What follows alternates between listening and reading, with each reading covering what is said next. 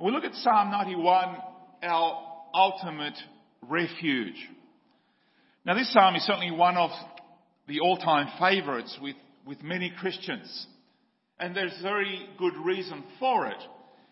Because whenever believers have found themselves in all sorts of trouble, sometimes in a hospital bed, sometimes life falls apart and you cannot make any sense, the things that threaten our faith come one after the other.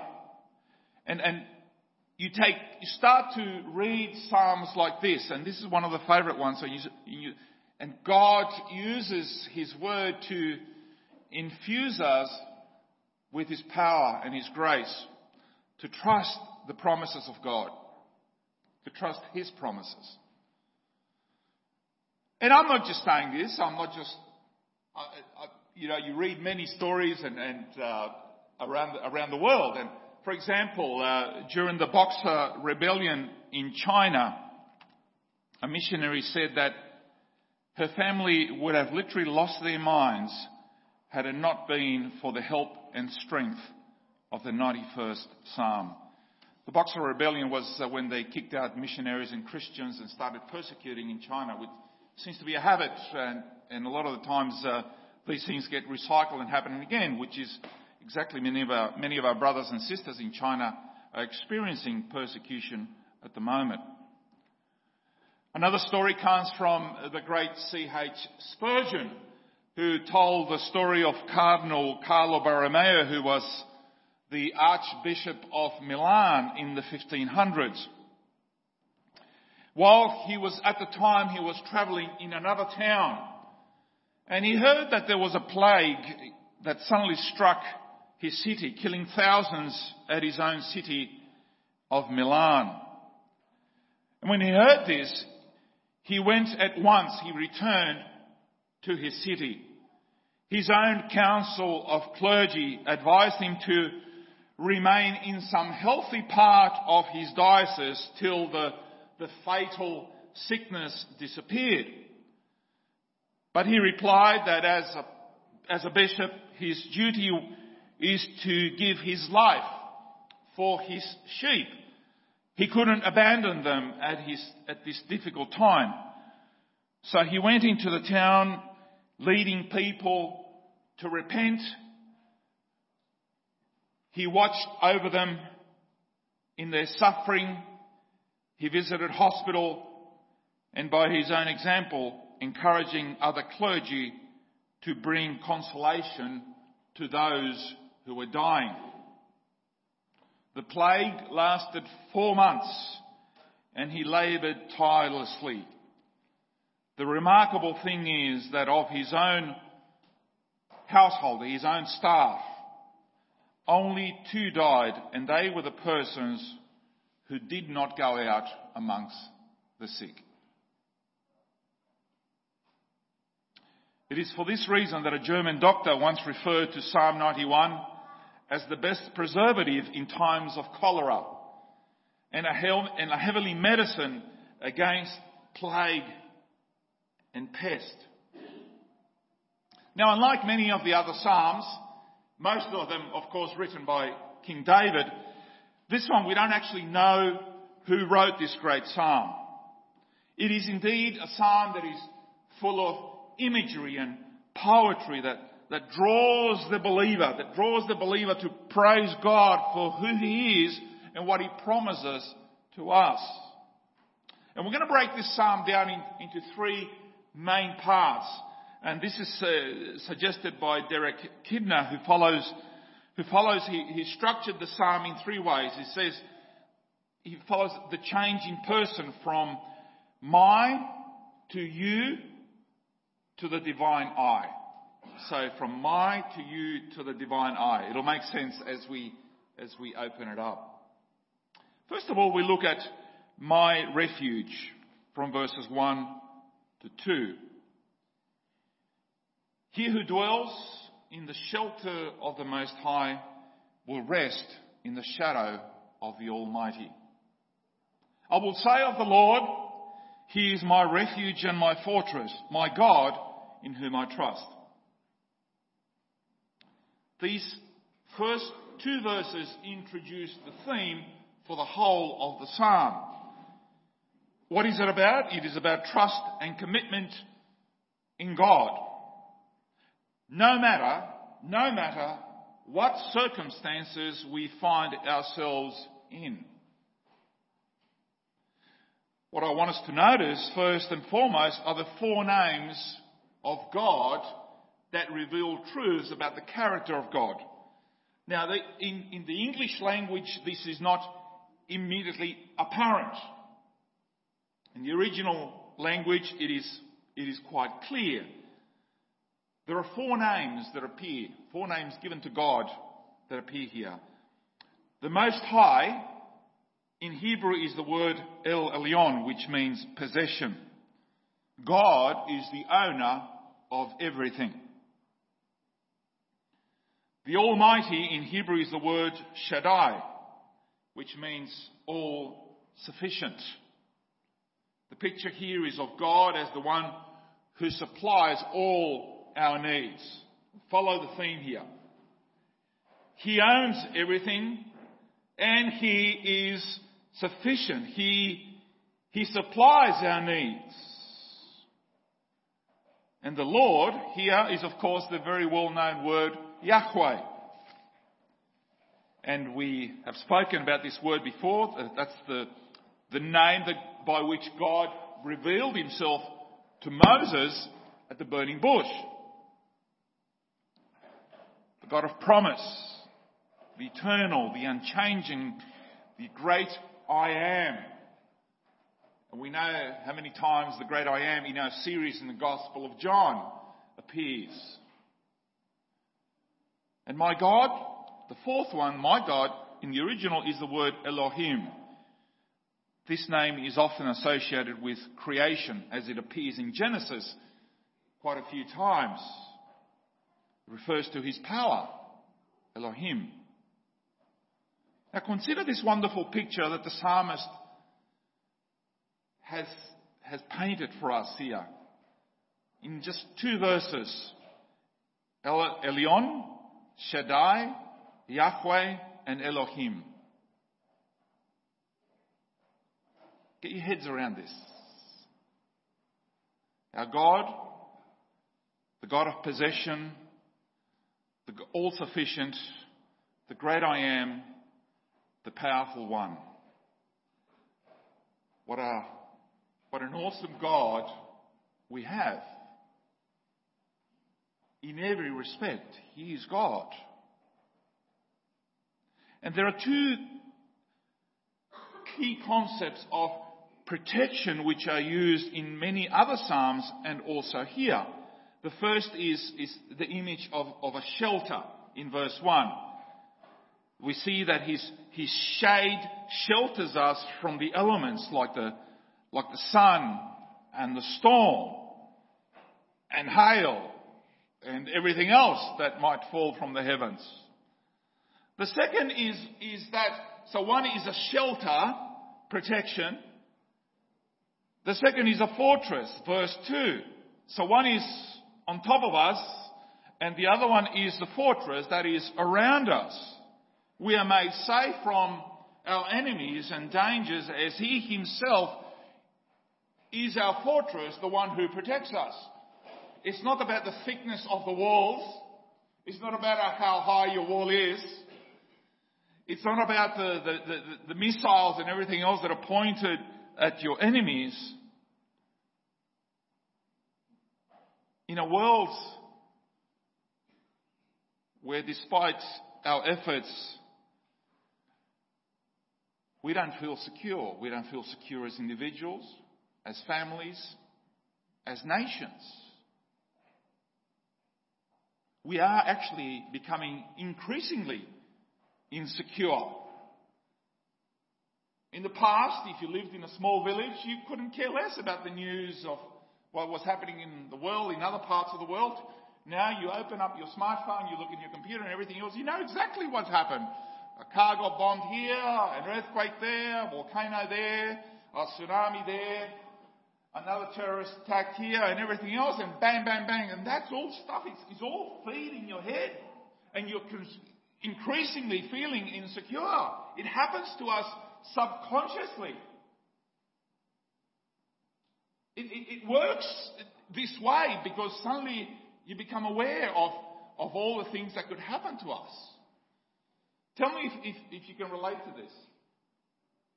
A friend of yours suddenly is diagnosed, it could be a lung cancer, let's say, because they worked in an environment where there was a lot of smoke. A lot of smoking going on. This goes years back. Guess what you're going to do? The first thing you're going to be thinking about is, hang on, I used to work in a place like that. Maybe I should get checked out as well. You see the transfer that has happened?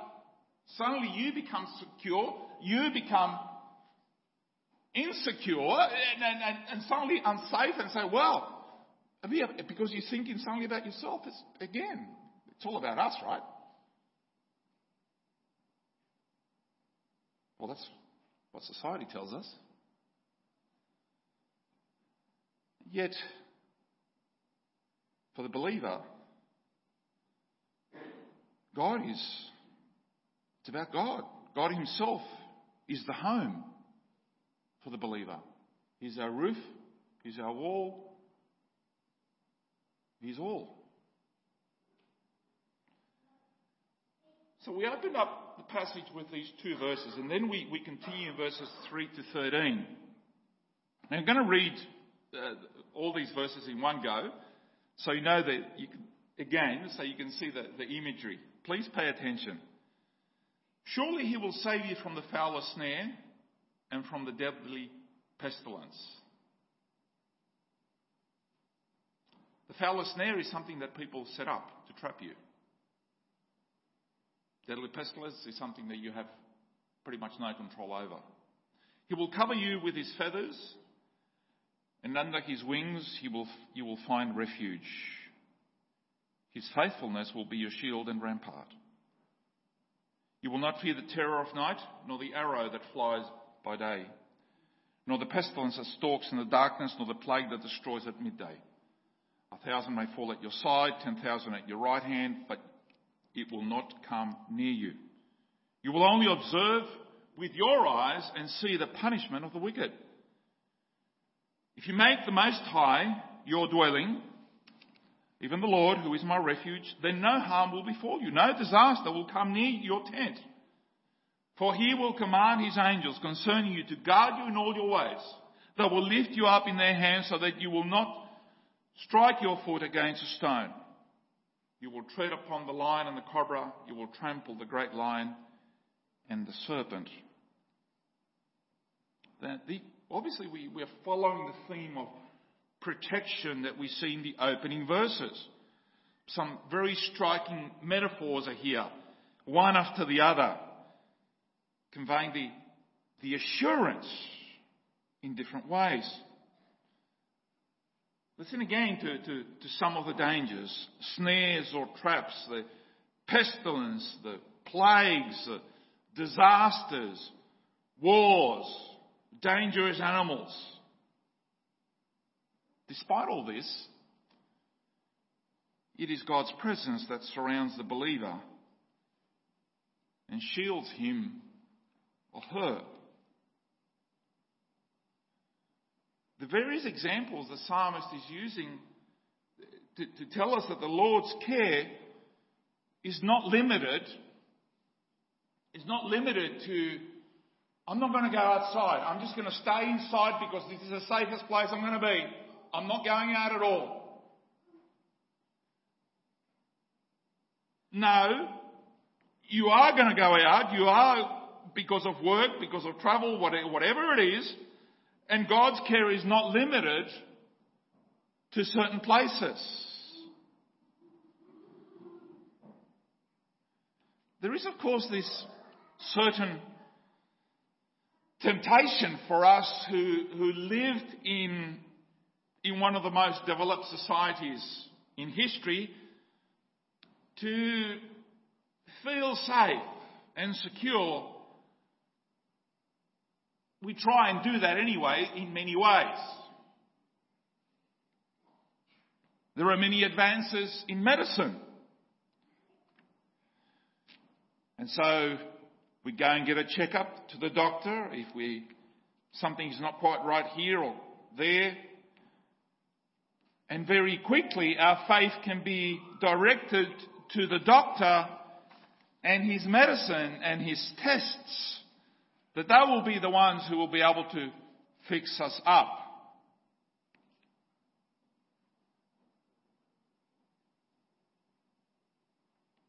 Our faith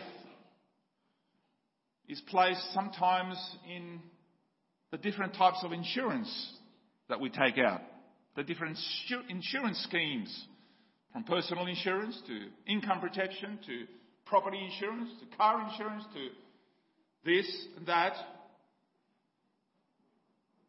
We're trying to protect ourselves, to minimise risk and cover ourselves at least financially should the worst happen. This is supposed to give us, what's the big thing about insurance companies? Peace of mind. Peace of mind, that's what it's about. Making life more stable. Making life more predictable. You make plans and everything should just add up and work. That there'll be, doesn't matter what happens, we're covered. Have you heard that? Just pick up a newspaper, social media, any format, and tragedy and disaster. And just for entertainment value, we go and watch shows where destruction happens. Murder, She Wrote. We actually entertain ourselves watching shows about murder and killing and everything else. And that's supposed to make us feel a lot safer now. We watch shows where bodies are dissected, trying to find out how and when they die. Don't you think that all of this stuff feeds our paranoia, our anxiety? It does. That's my belief. Just look around. We are living in anxiety. We're popping pills like anything because we live in this anxious existence. Worried about everything. About us, about our kids, about our grandkids. It just goes on and on. Scared about everything.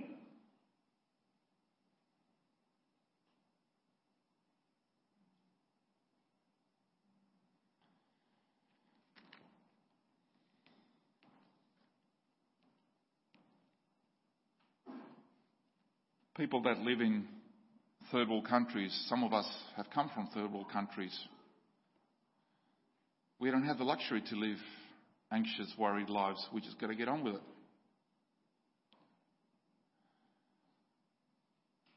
Yes, there are robbers. Yes, the military just took our neighbours prisoners and we don't know. We haven't seen them for a couple of weeks. What are you going to do? No, we can't afford the doctor. Can't get the test. Yeah, the kid's been coughing for a couple of weeks. The village, we're in a village. The doctor is 2 weeks away. Who are you going to depend upon? Who are you going to rest upon? This is life for the majority of people in our world. And suddenly you think that by your anxiety and your paranoia and your worrying that you're going to you're going to control your life? Really? That's absurd.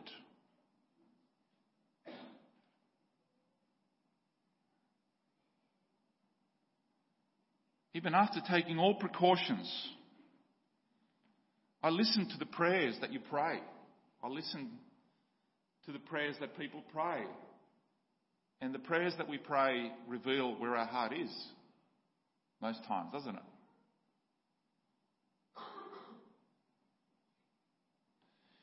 And even in the face of tragedy, even in the face of things that happen to us because we live in this fallen world, sometimes those are the things that reveal ultimately where our heart is. Even when something tragic does happen to us or one of our loved ones, we often look for a reason, or worse, someone to blame. Sometimes we blame God. Sometimes we blame others. The driver was distracted. The judge shouldn't have let them go. Often we blame ourselves. We say things like, if only I left home on time. If only I left later, like usual, then this would not have happened. Don't you play the tape in your head about all the possibilities?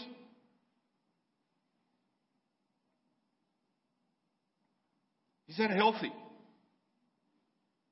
Or is it a total waste of time?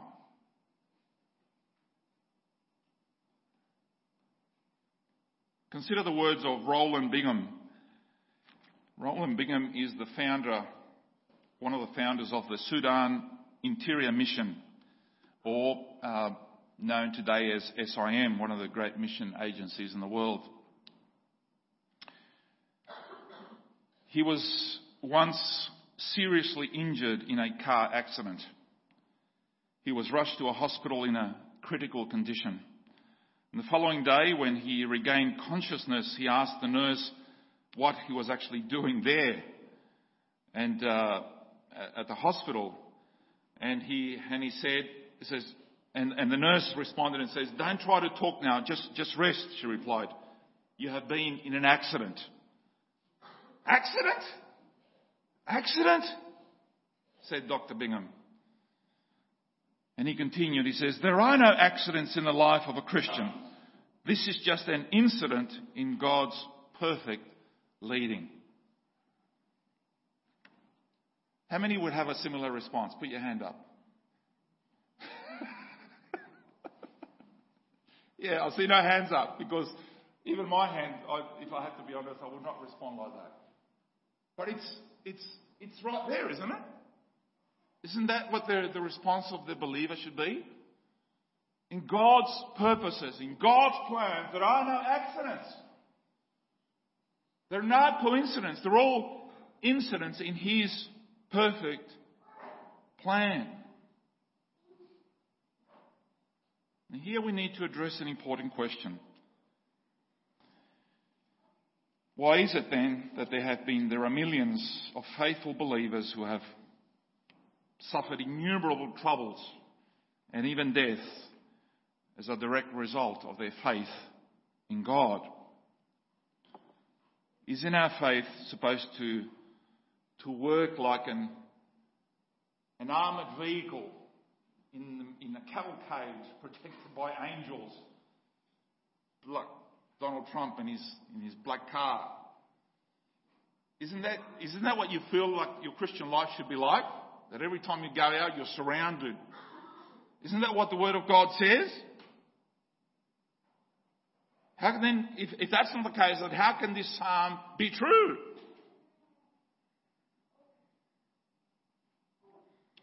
You see, when God promises us protection, He does not mean that we will be isolated or immunized from harm, from hurt, from pain. He didn't isolate Job, did He? He said, "You can do this, but thus far, only so far." Paul reminded us of what he suffered. Romans 8:35, he spoke of nakedness, of peril and sword. The prophets tell us that the day will come when we await the new heavens and the new earth. Until then, we remain in this fallen world, subject to the laws and rules of nature, susceptible to all the injustices that humans can inflict on one another. But remember, that none of them are more powerful than God. If it is His will to protect us from harm, He does. He will. He sets a limit on the evil that can happen to us, on the evil one when he strikes. He limits the damage that Satan can impose on his own. And yes, some of these things that happen to us are incomprehensible, are beyond our understanding. But one day in eternity, we will comprehend the things that He has rescued us from and we didn't even know. For example, in verse 5 it says, "You will not fear the terror of night, nor the arrow that flies by day." We are not told that there is no night terror, but only that we need not fear because we are under the divine wings of protection. We are not guaranteed success in every venture, nor told that we will never fail, only that we will not fall from God's purposes and from His providential care.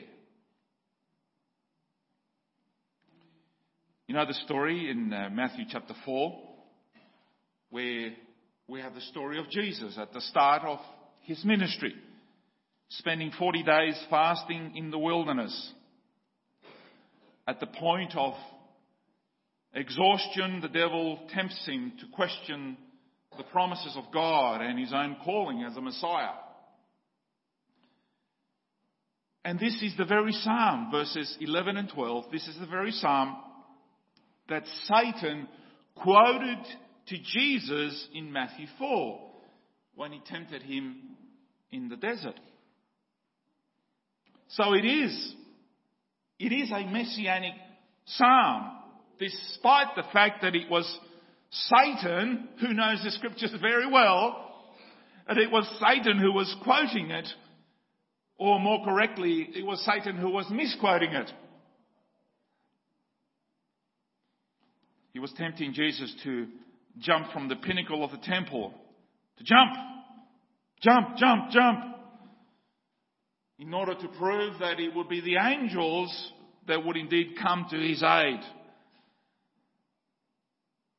And yes, the angels did come to his aid, but not until later, on God's timing, on God's terms, not on Satan's.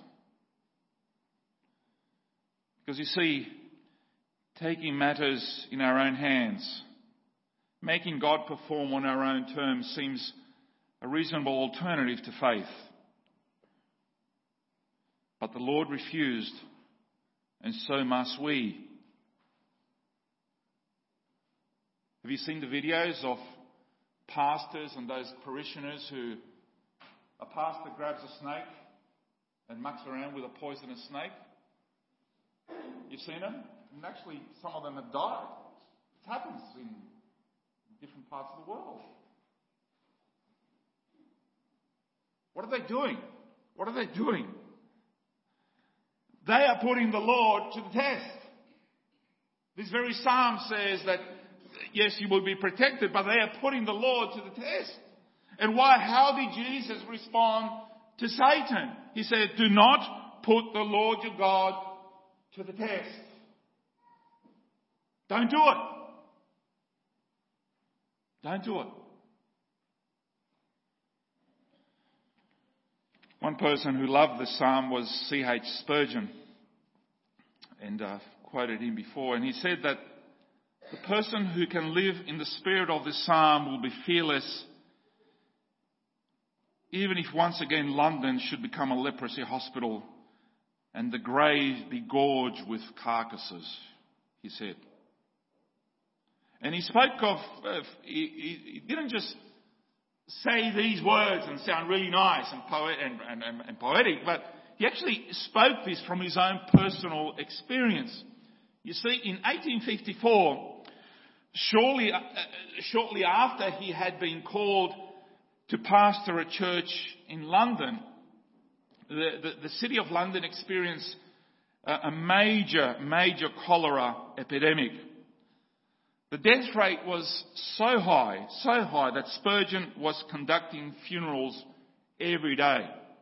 Not just one, but many. And he later wrote, and he said, and I quote, he says, "I became weary in body and sick at heart. My friends seemed to be falling one by one, and I felt that I was sickening like those around me." End of quote. And he was pretty downcast, and as he was returning from yet another funeral, a poster in a shoemaker's shop, he put this on the window, and the poster contained the section from Psalm 91 verses 5 to 7. Psalm 91 verses 5 to 7. And these are the words, just to repeat them. And this is what Spurgeon read. "You will not fear the terror of night, nor the arrow that flies by day, nor the pestilence that stalks in the darkness, nor the plague that destroys at midday. 1,000 might fall at your side, 10,000 at your right hand, but it will not come near you." God's servant, C.H. Spurgeon, was pretty downcast at what he was witnessing. But he saw that those words there in the shoemaker's shop as God's word to him directly. And the impact upon Spurgeon was dramatic. And he wrote, "The effect upon my heart was immediate. I felt secure, refreshed, girt with immortality. I went on with my visitation of the dying in a calm and peaceful spirit. I felt no fear of evil, and I suffered no harm. The providence which moved the tradesman to place those verses in his window, I gratefully acknowledge, and in remembrance of its marvellous power, I adore the Lord my God." End of quote.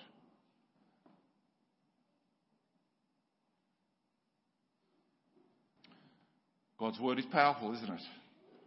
God's word is powerful. In God's pledge, verses 14 to 16, we move from I to you to God himself. God's pledge, verses 14 to 16, "Because he loves me, says the Lord, I will rescue him, I will protect him, for he acknowledges my name. He will call upon me and I will answer him, and I will be with him in trouble. I will deliver him and honour him. With long life will I satisfy him and show him my salvation." These last three verses, from me to you to God himself, who not only speaks to us, but he's actually speaking about us. In these closing statements, God himself gives authority to what has been declared. Because you see, in the final analysis, our safety is only as certain, not on the amount of insurance cover that you have, but only as certain as the guarantee that God gives, who promises. We are not safe because we hope so. We are not safe just because we have taken every precaution, but we are safe because God says so. And I'm sure that the Apostle Paul had this in mind in Romans chapter 8, verses 31 to 39, one of the greatest pieces of Holy Writ.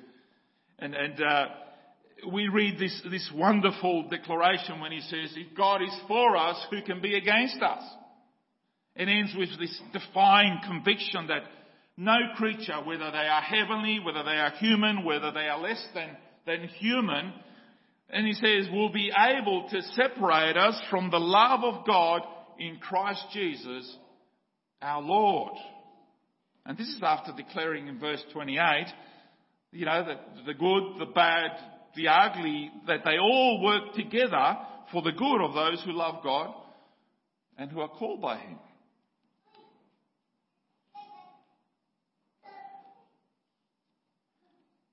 we're going to leave here this morning, and whatever situation you're facing, whatever happens to you the rest of today or the rest of the week, probably be asking yourself, does God really care?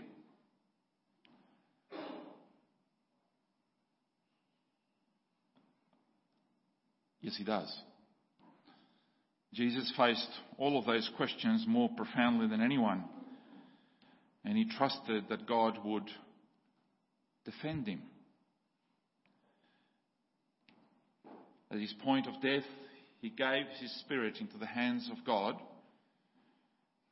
and finally he was raised from the dead and exalted to the right hand of his Father. And it is from this position of ultimate exaltation and ultimate power that he is our intercessor and our defender, pleading our case before the Father. And I know that when we are at the end of our tether, with all our energy spent, when we don't know what to do, have a faith that God will take care of us is the hardest thing to do. But I encourage you to, in those moments, to open the Word of God, read Psalm 91